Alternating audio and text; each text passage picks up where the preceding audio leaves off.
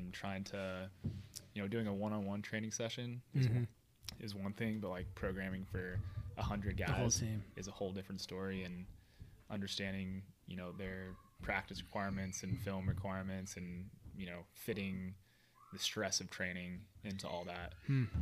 So that was a cool, like holistic, big picture experience.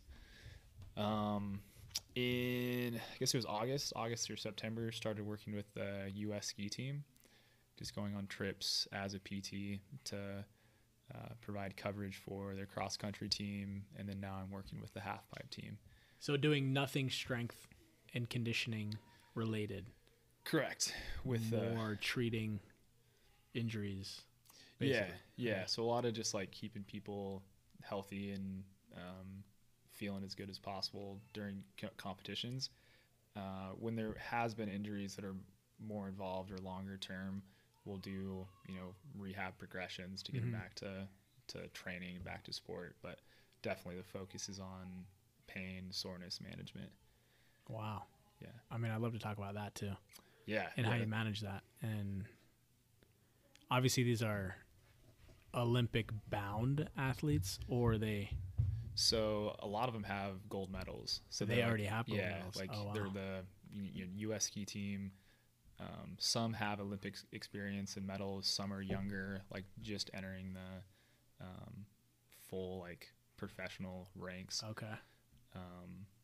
But yeah, it's the highest level of skiing for all of them. So what modalities would you do? We could just talk about it now, but what would that look like at that level, I guess, to, I don't know, whether you say prehab or decrease soreness or whatever. Yeah.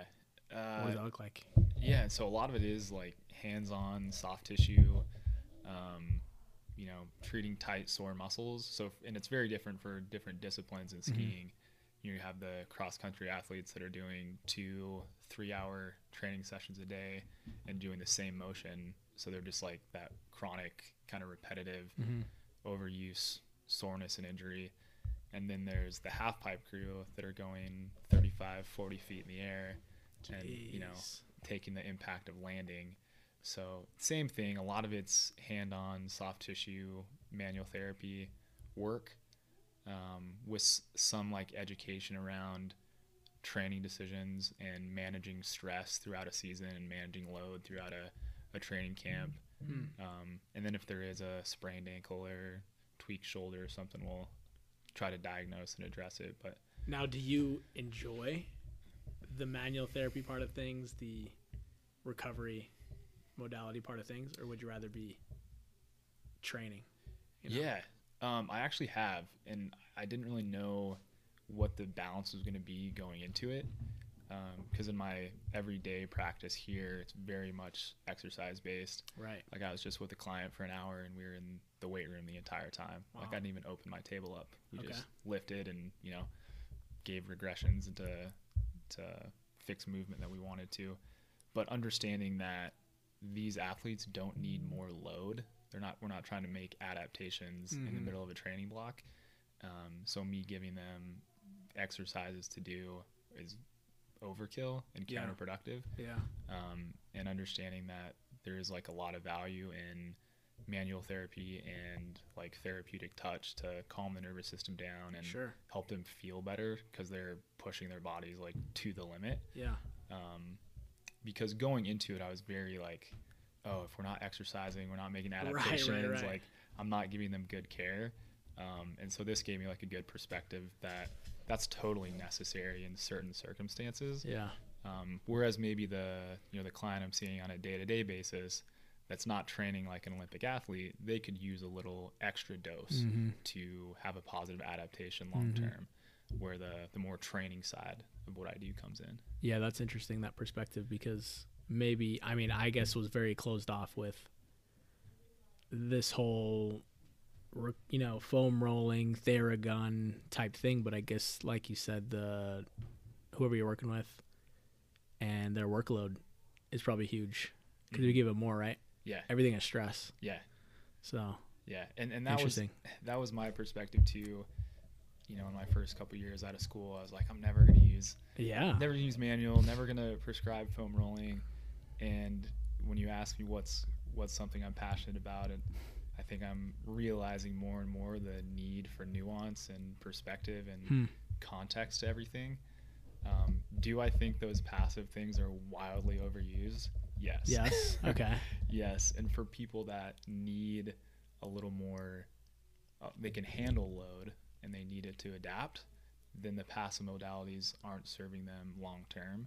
But for people that are, you know, they're hitting their load tolerance and then some, it's, you know, I need to put my ego away of trying to load people up and understand that communicating to someone's nervous system and how they feel, and giving tissues just like positive interaction is super like valuable.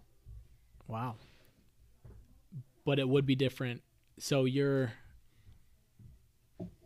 how often are you with the ski team? It depends. So I go on different trips. So 2 weeks ago, I was with the half pipe team in Calgary for 7 days. Canada. Okay. Yep. And then here in like 10 days, I leave for Switzerland for like 10 days. And then we'll go to the country of Georgia right after it. Jeez. So it'll be like a 3-week stint with the team, and then I'll come back. That travel's kind of fun, though. Oh, the travel's awesome. You like it? Yeah, that was always like a kind of pie in the sky goal for my career.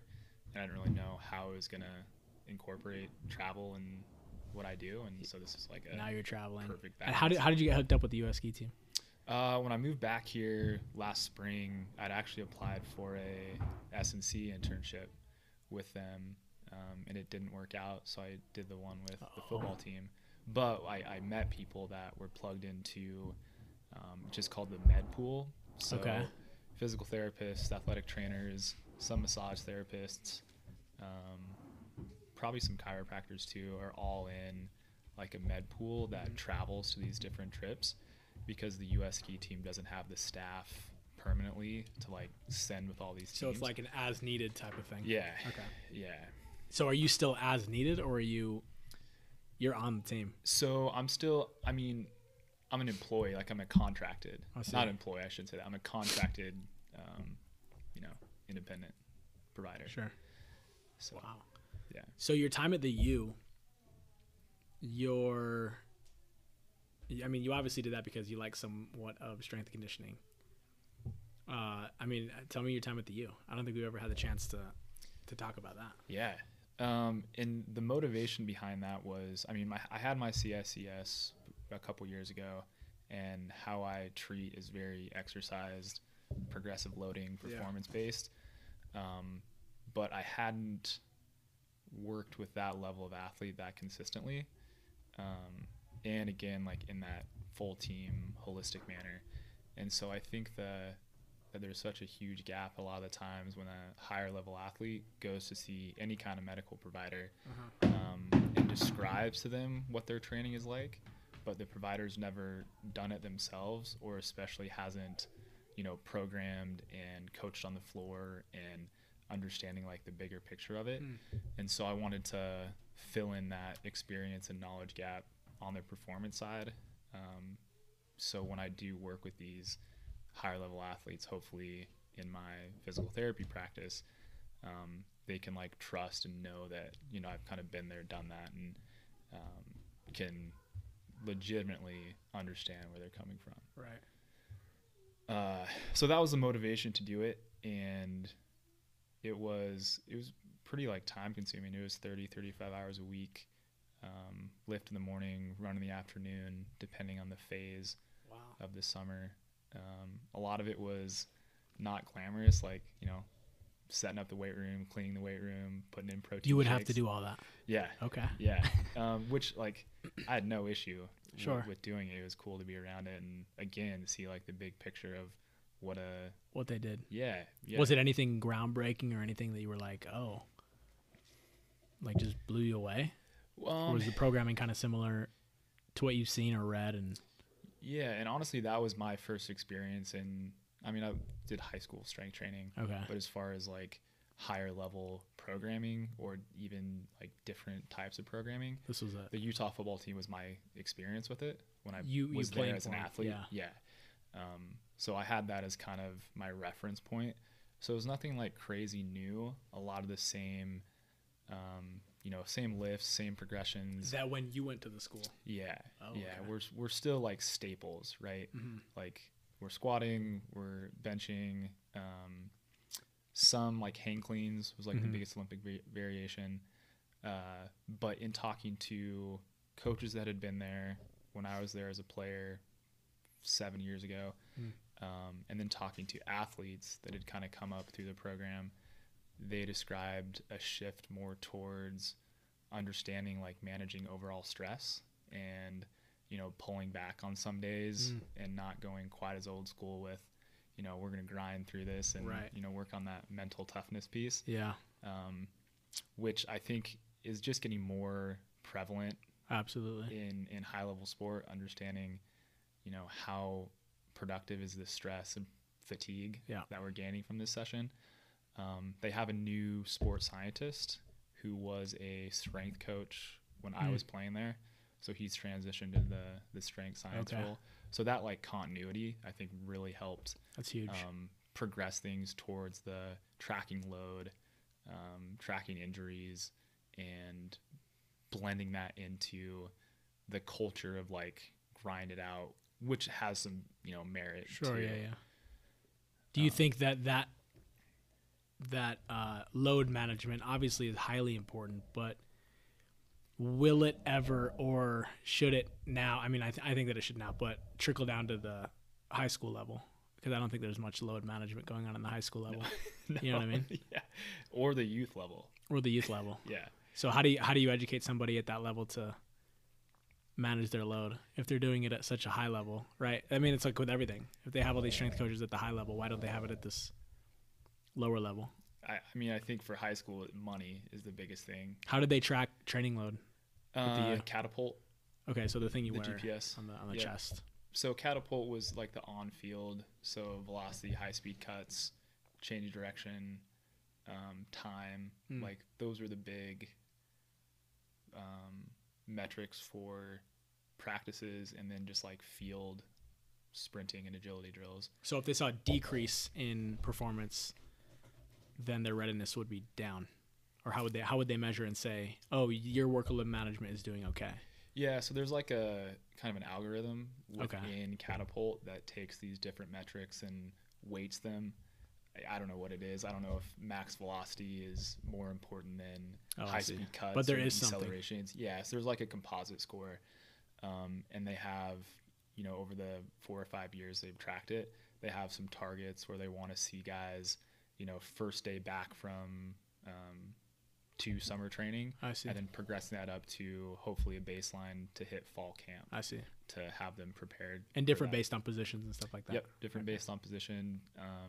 A little bit different based on like age too.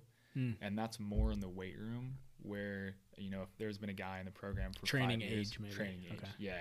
A guy that's been in their program for 5 years and has lifted with them for 5 years and technique is dialed and, right. The adaptations to training have changed.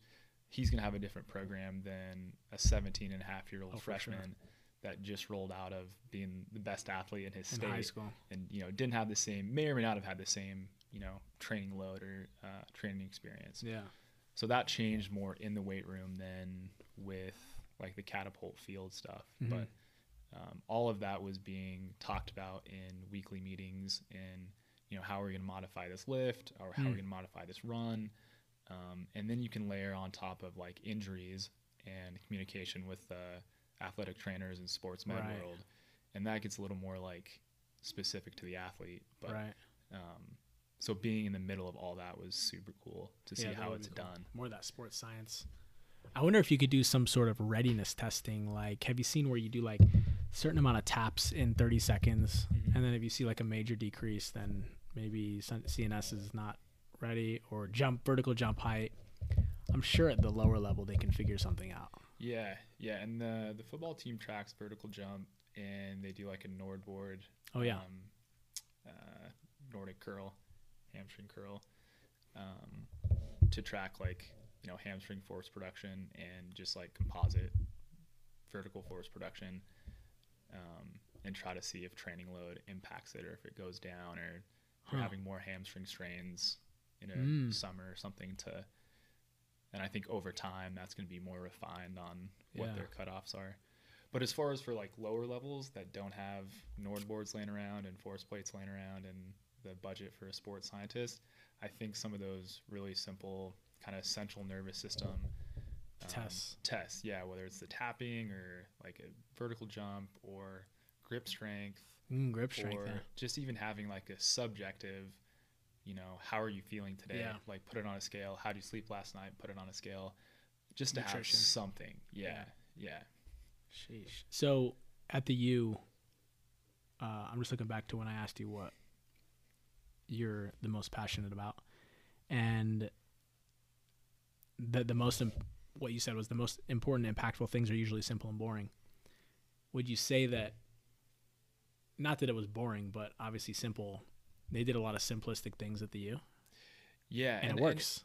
Right, and it's all, I guess it kind of depends on what your definition of simple is. Sure. For, you know, for a strength coach who's been doing it for a long time, a bench squat, RDL, like those are very just core basic things.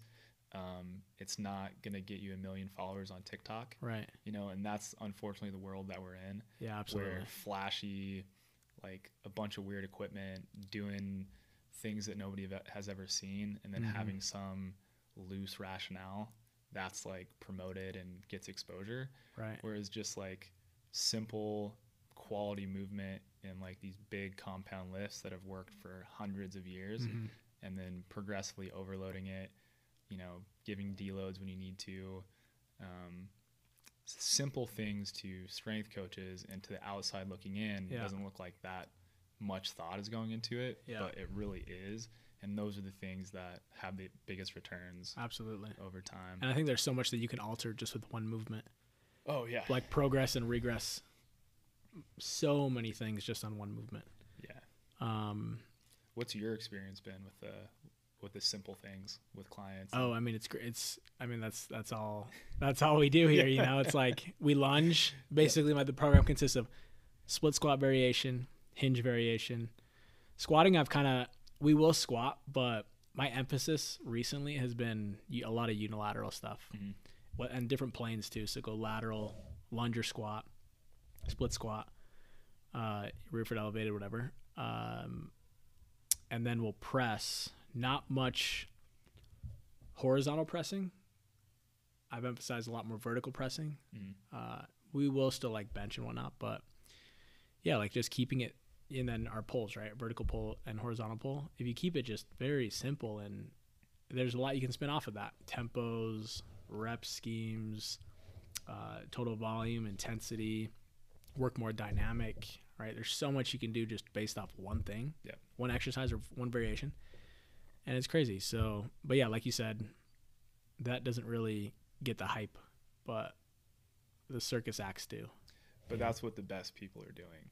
Exactly. Like the best, you know, D1 football strength coaches are doing the meat and potatoes that work and then coaching it really well, because they don't care about IG clout. Like they care about getting athletes stronger and keeping them healthy. And,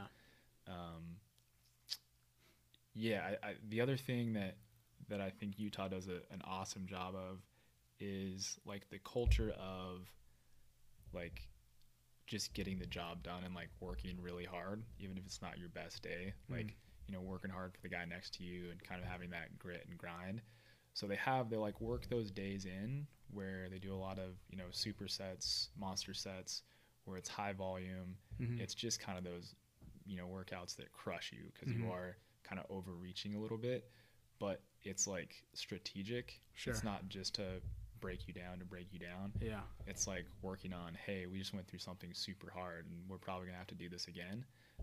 But that happens, you know, on a Friday when you're gonna get 4 days to recover before another lift. And it's built like a really strong culture of like mental toughness and doing hard things at the right time. Yeah, interesting. And understanding like the value of it.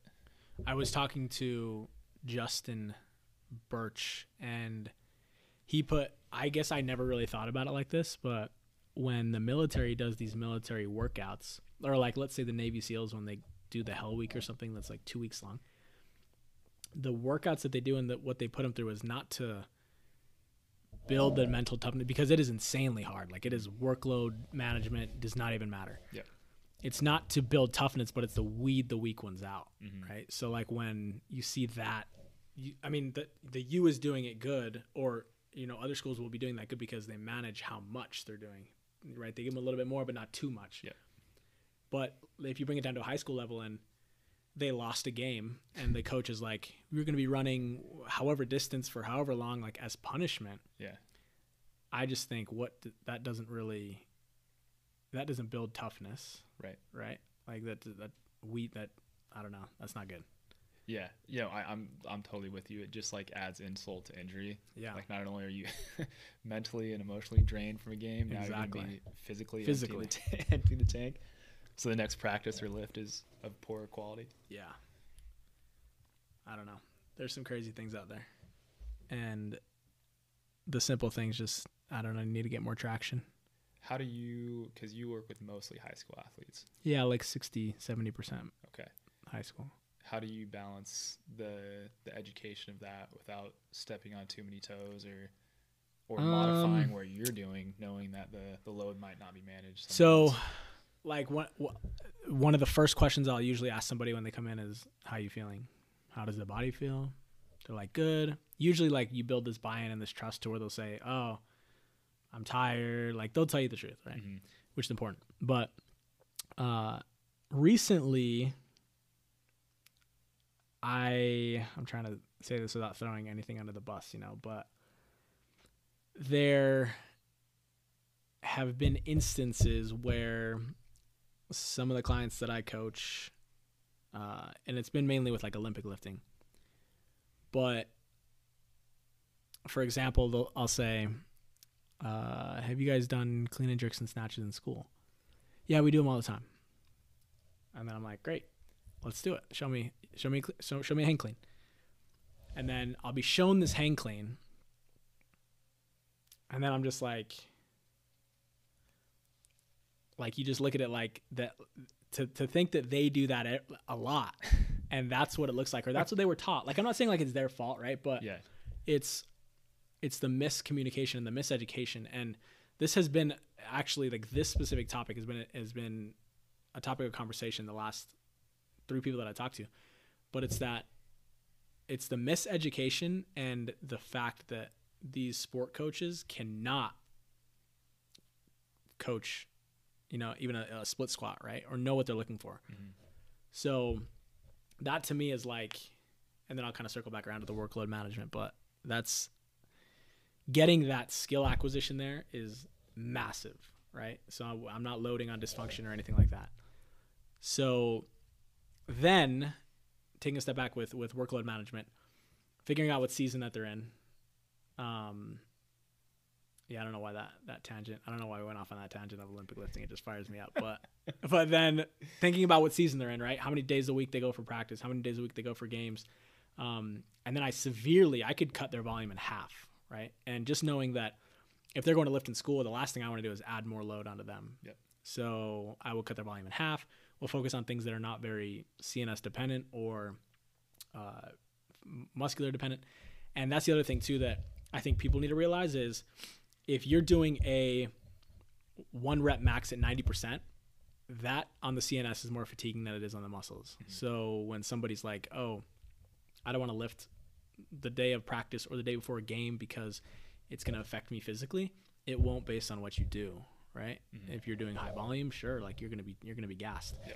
But I mean, as maybe there's research on kind of like a PAP type thing, mm-hmm. which is a post activation potentiation, on doing something heavy-ish the day before a game. I read specifically one on doing like a max bench press upper body before like a soccer game. Mm-hmm. 24 to 48 hours improves performance, right? And that validity might be wishy-washy, but it's still there, right? Yeah. No, 100-meter sprinters would do that. They'd lift heavy. Yeah, they would max bench Great. before they sprinted. Charlie Francis. Yeah. Yeah. Yeah. That's where I'd heard it before. So there's something to that. And I think as a private sector coach or a sport coach or a strength coach at the high school level, knowing all those things and knowing that everything that you put onto that person is stress, taking a test, studying, sleep, nutrition, like stress levels at home or whatever. Yeah. It's all stressful. And Breakups. It's all workload management. Breakups. Yeah. Yeah. Really, really, really. It's all part of workload management. Yeah. So yeah, you can better understand that, I guess, if you understand the athlete. Yeah. And I think, do you know who Daniel Bove? Yes. With the Pelicans now? Yes. He was with the Suns. Have you heard of his quadrant system? I think I briefly heard about this, but expand on that a little bit. So it's just like a really cool system that, how his thought process on doing exactly what you just said, of categorizing specifically training stresses into different quadrants. So when you're looking to lay out a week or a macro cycle or a season, it just simplifies stuff. So you can kind of put things in categories and plug and play, so it's not as mentally fatiguing. So what would it look like? You obviously have 4. Yeah, it's like, and there's a couple different ones, because there's one for like mechanical load, and there's one for, what's the other load? I don't remember, but it's basically volume intensity are the 2 axes.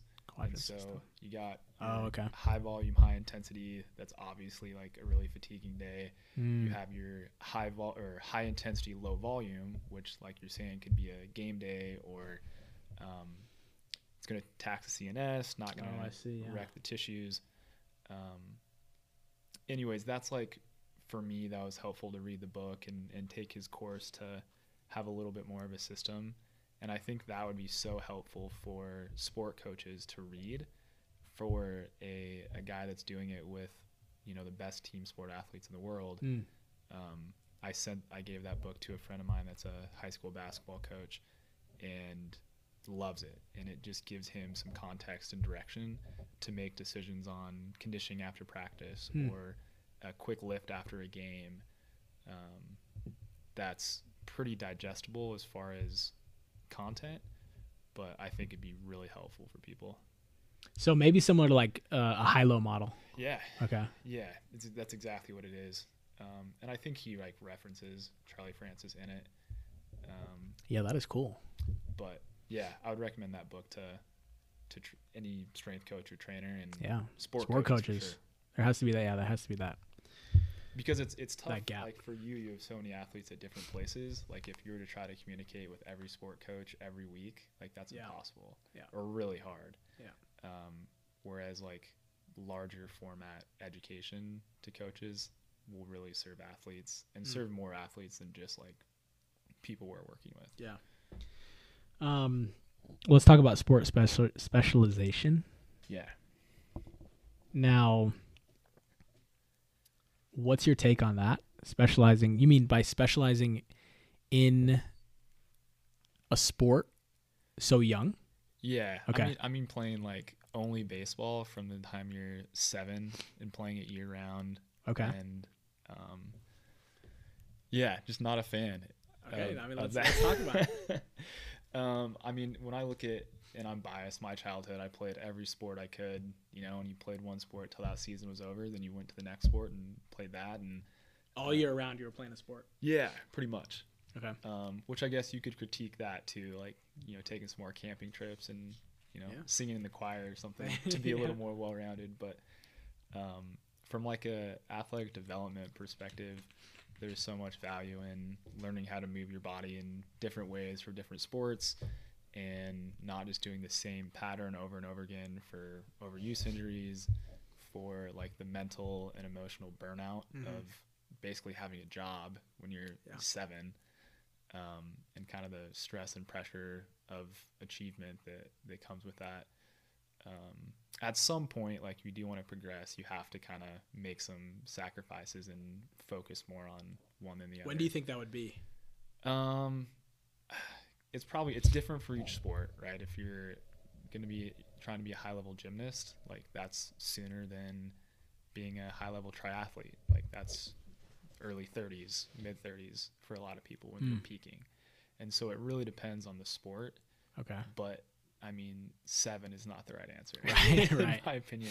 So somewhere in the teens, Yeah. right, when, you know, you're busier with school and busier with other things, and the commitment to improve at one sport requires more time. So would you say that?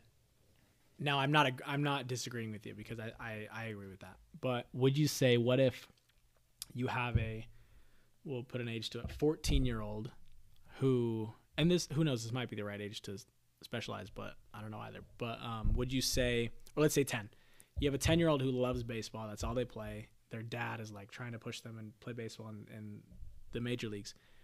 If they pick up strength training, could that be an alternative to a second sport? for sure. Okay. I mean, because that's a skill. they're doing different things, right? Yeah, that's a skill. It's an off season, an offload from the repetitive nature of the sport. Yeah.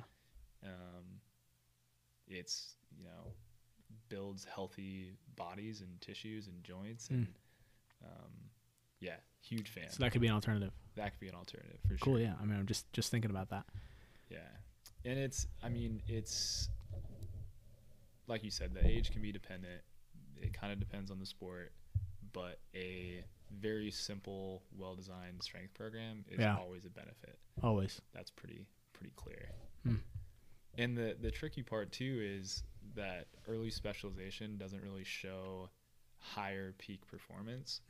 Like there's studies out of Scandinavia for different sports that later specialization leads to higher professional achievement.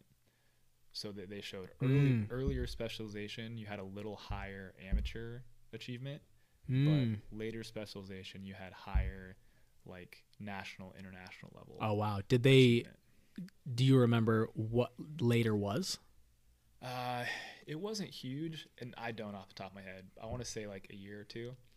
But when you think about a year from like 14 to 15 and a half, that's a huge change. And like physical maturity, mental maturity, that, you know, is really significant. Wow. And fewer people quit their sport if they didn't. Because of burnout. Yeah. Yeah. I see that a lot, actually. Yep. So if you start later, or if you change sport, right? And then, yeah, that's cool. Yeah. And so it's not the right answer for everybody, or there's a different answer for everybody. But, you know, thinking that if I don't specialize at 10, I'm not going to reach my greatest potential. One isn't true. It might be like holding you back. And the other part that I mentioned, and when you asked me about this, was like this fascination with whether it's going D1 or going pro or going to college. I feel like that takes like the good stuff out of sports. Yeah. To me, like what I remember about sports are like the friends that I made. Like every close friend I have now was linked to sports in some way. Wow. And again, that's just my experience, and other people have different avenues, but it's like the friendships you make, the discipline you gain, like the respect for a coach figure or a leader figure, communication, personal development, like exposing to different cultures and different backgrounds. Like those are the things that you take with, you know, for the rest of your life as a healthy, well-adjusted person. So you think kids are focusing on the wrong thing when they think they want to play at the D1 level? Too much. Too much. Especially they think about it too much. Yeah. Okay. And I did too when I was younger. Obviously, like as hindsight's 20/20. Sure. But I feel like we're increasingly in a highlight reel society. You know, all these Instagram and TikTok posts of ball is life mixtapes, and everything's a highlight reel, and like that's what they're chasing, that picture of them signing letter of intent, or you know, posting. That's what everybody wants. You know, everybody wants, which is great, and having that goal is huge. Yep. But understanding that like that's not the end all be all, and a super small percentage of people get there, and an even smaller percentage get to that next level where it's a career professional. Yeah. And so if that's the only thing they see as success and don't get there, that's a huge letdown. It Absolutely. kind of has a negative connotation to it. Yeah. on their experience. So I pulled up the NCAA. I posted this a while ago, and even though this isn't like it's still data from NCAA, it's the estimated probability of competing in college athletics. Mm-hmm. And let's take let's take football for example. So out of 1,036,000, I'll just round it, high school participants. From that, there's 73,000 NCAA participants. The overall percentage from high school to NCAA, and that's D1, D2, D3, that does not include JUCO, is 7.1%. And then out of that, the percentage that goes to D1 is 2.8%. So if you think about over 1 million, and that's football, that's the largest number here. You have women's soccer, which is 390,000, and only 2.4% end up making it to D1. Mm-hmm. I mean, those probabilities are not really in your favor, you know. No. So, so you have to, I mean, do something to. I don't know. I mean, what was your process from high school to University of Utah? Were you a walk-on or did you get? Yeah, I was a walk-on. Okay. Yeah, and I feel like at the time when I didn't have that perspective, I was when I came out of high school, I was planning on playing baseball at the U. And that didn't work out. And I was like pretty upset about it because that was my whole life. Like, oh, that's my goal. Like when I play for a D1 team, that means my whole preparation was a success. So I got to be a college kid for 4 years and do other things and play intramural sports and learn how to ski and like get more into weight training and all this stuff. And then I got an opportunity to walk on, and walking on after having some of that perspective change of kind of, quote unquote failing to get there and then have that like cool opportunity. Yeah. So I felt fortunate in both ways to have that opportunity to play at the level I had always dreamed of, but to understand that like there's a whole lot of value in what I did up to that point. Right. Even when the baseball thing didn't work out. Wow. Yeah, that's great. It could be out of what we've already talked about, or you could bring up something else, but tell me something that kind of infuriates you in whether it's PT, strength and conditioning, something in this field. I mean, it could be something non-related in this field, but yeah, what boils your blood? No, man, this is funny. A buddy of mine showed me a YouTube video yesterday that was like, fix your shoulder pain in 10 minutes or something. Okay. And those like make me super like that boils my blood. Really? Because again, it's like it's clickbait. It's absolutely sensationalizing things. It's kind of preying on people's insecurities and difficulties dealing with pain or health or weight loss or any of these things they feel like they can't really do on their own. Mm-hmm. And then there's people that are taking advantage of that with or without the knowledge to actually help them. Yeah. And just making it sound like they have the secrets, like, somehow their 5-minute shoulder routine is better than someone else's 5-minute shoulder routine. And it's just from a physical therapist perspective, it's not that simple. Like we're finding that the experience of pain is so multifactorial that it's not face pulls. Like that's not fixing your shoulder pain. Meaning like it could be social, it could be other psychological. Yeah. What is that? What is the biopsychosocial model? Yeah. So kind of referencing that a little bit when you say multifactorial. Yeah, and it's even gone beyond that. So just kind of it used to be a very biomechanical model. Like the way you move influences X. Yeah. Right? Okay. And it'd be explained like your body's like a car. If a part's broken, it's not going to run right. Okay. Or if you break your arm, it obviously hurts. That just is like simple to grasp. And we did extend that to any kind of pain, any kind of dysfunction, that there had to be a direct cause and effect of something that's broken or dysfunctional. Mm-hmm. And then we realized, the psychological component plays a big role in the experience of pain. Social connections play a big role in how we experience the world and how we feel supported and how we feel like we have to deal with what's going on. Okay. And I think from there it's even expanded. Like there's this graphic I have in my mind I'll have to send to you, but it's probably like, I don't know, maybe 100 different things that all are surrounding that kind of that impact the pain experience. That just fixing one exercise or doing one extra stretch or one secret move that some guru tells you to do is just such a reductionist approach and doesn't appreciate the person. And yeah, just, I don't know, it doesn't serve people, and it serves these people that are putting the content out right just for their views and exposure.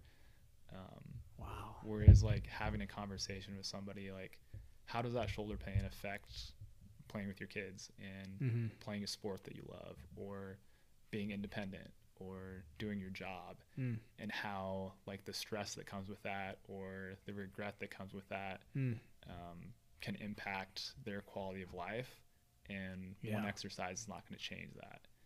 And so that like really bugs me when people I mean it's true, right? expose that. Yeah Yeah, just for money, quick money.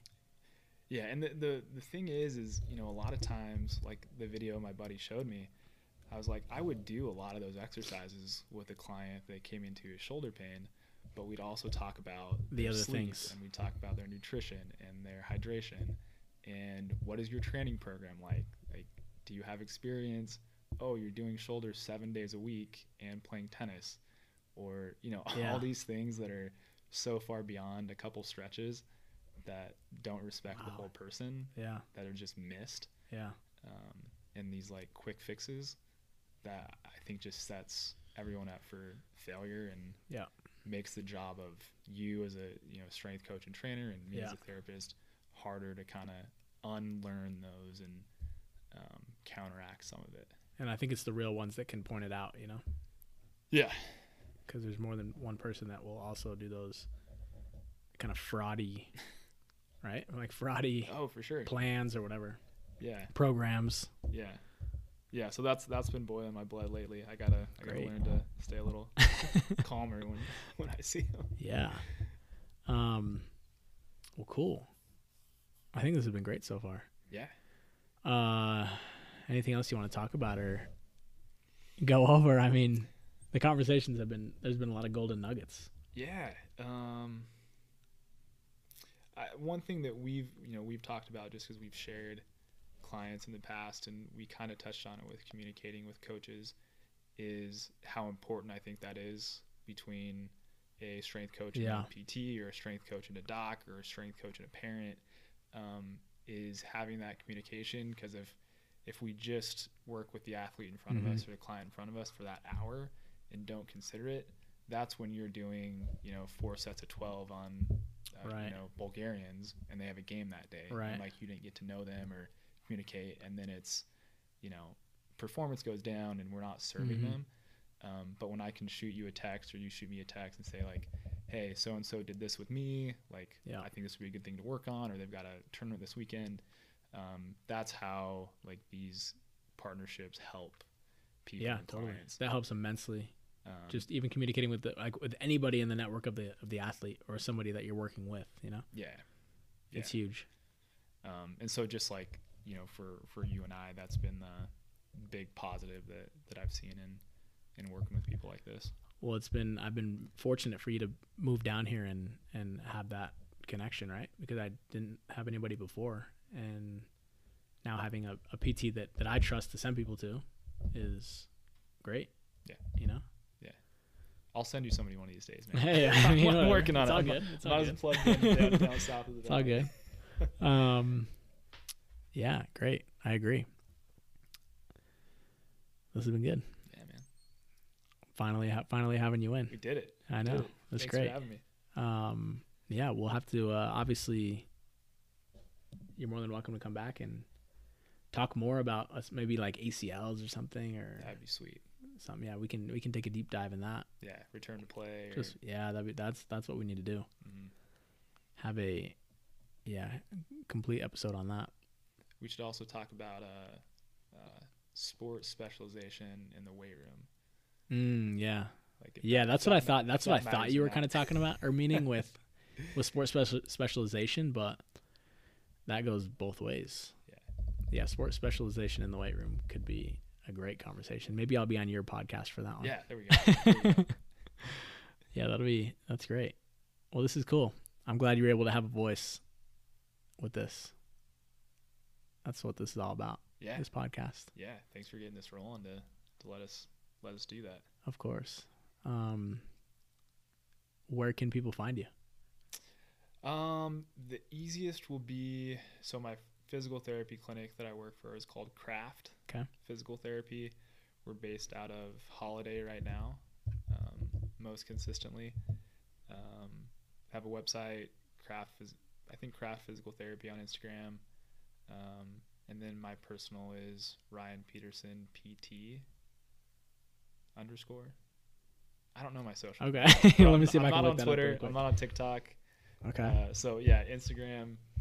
Let me see. It is Ryan Petersen PETERSEN PT _. And I'll plug these in the notes when I launch the podcast. Sweet. But that's it. Nothing else. No other social media. No Twitter. No TikTok. No, Why not? I don't know, man. Okay. That's fine. I barely keep up with posting things on our Craft Instagram. So cool. Yeah. Great. Well, thanks again. Yeah, man. Thank you. It's been awesome.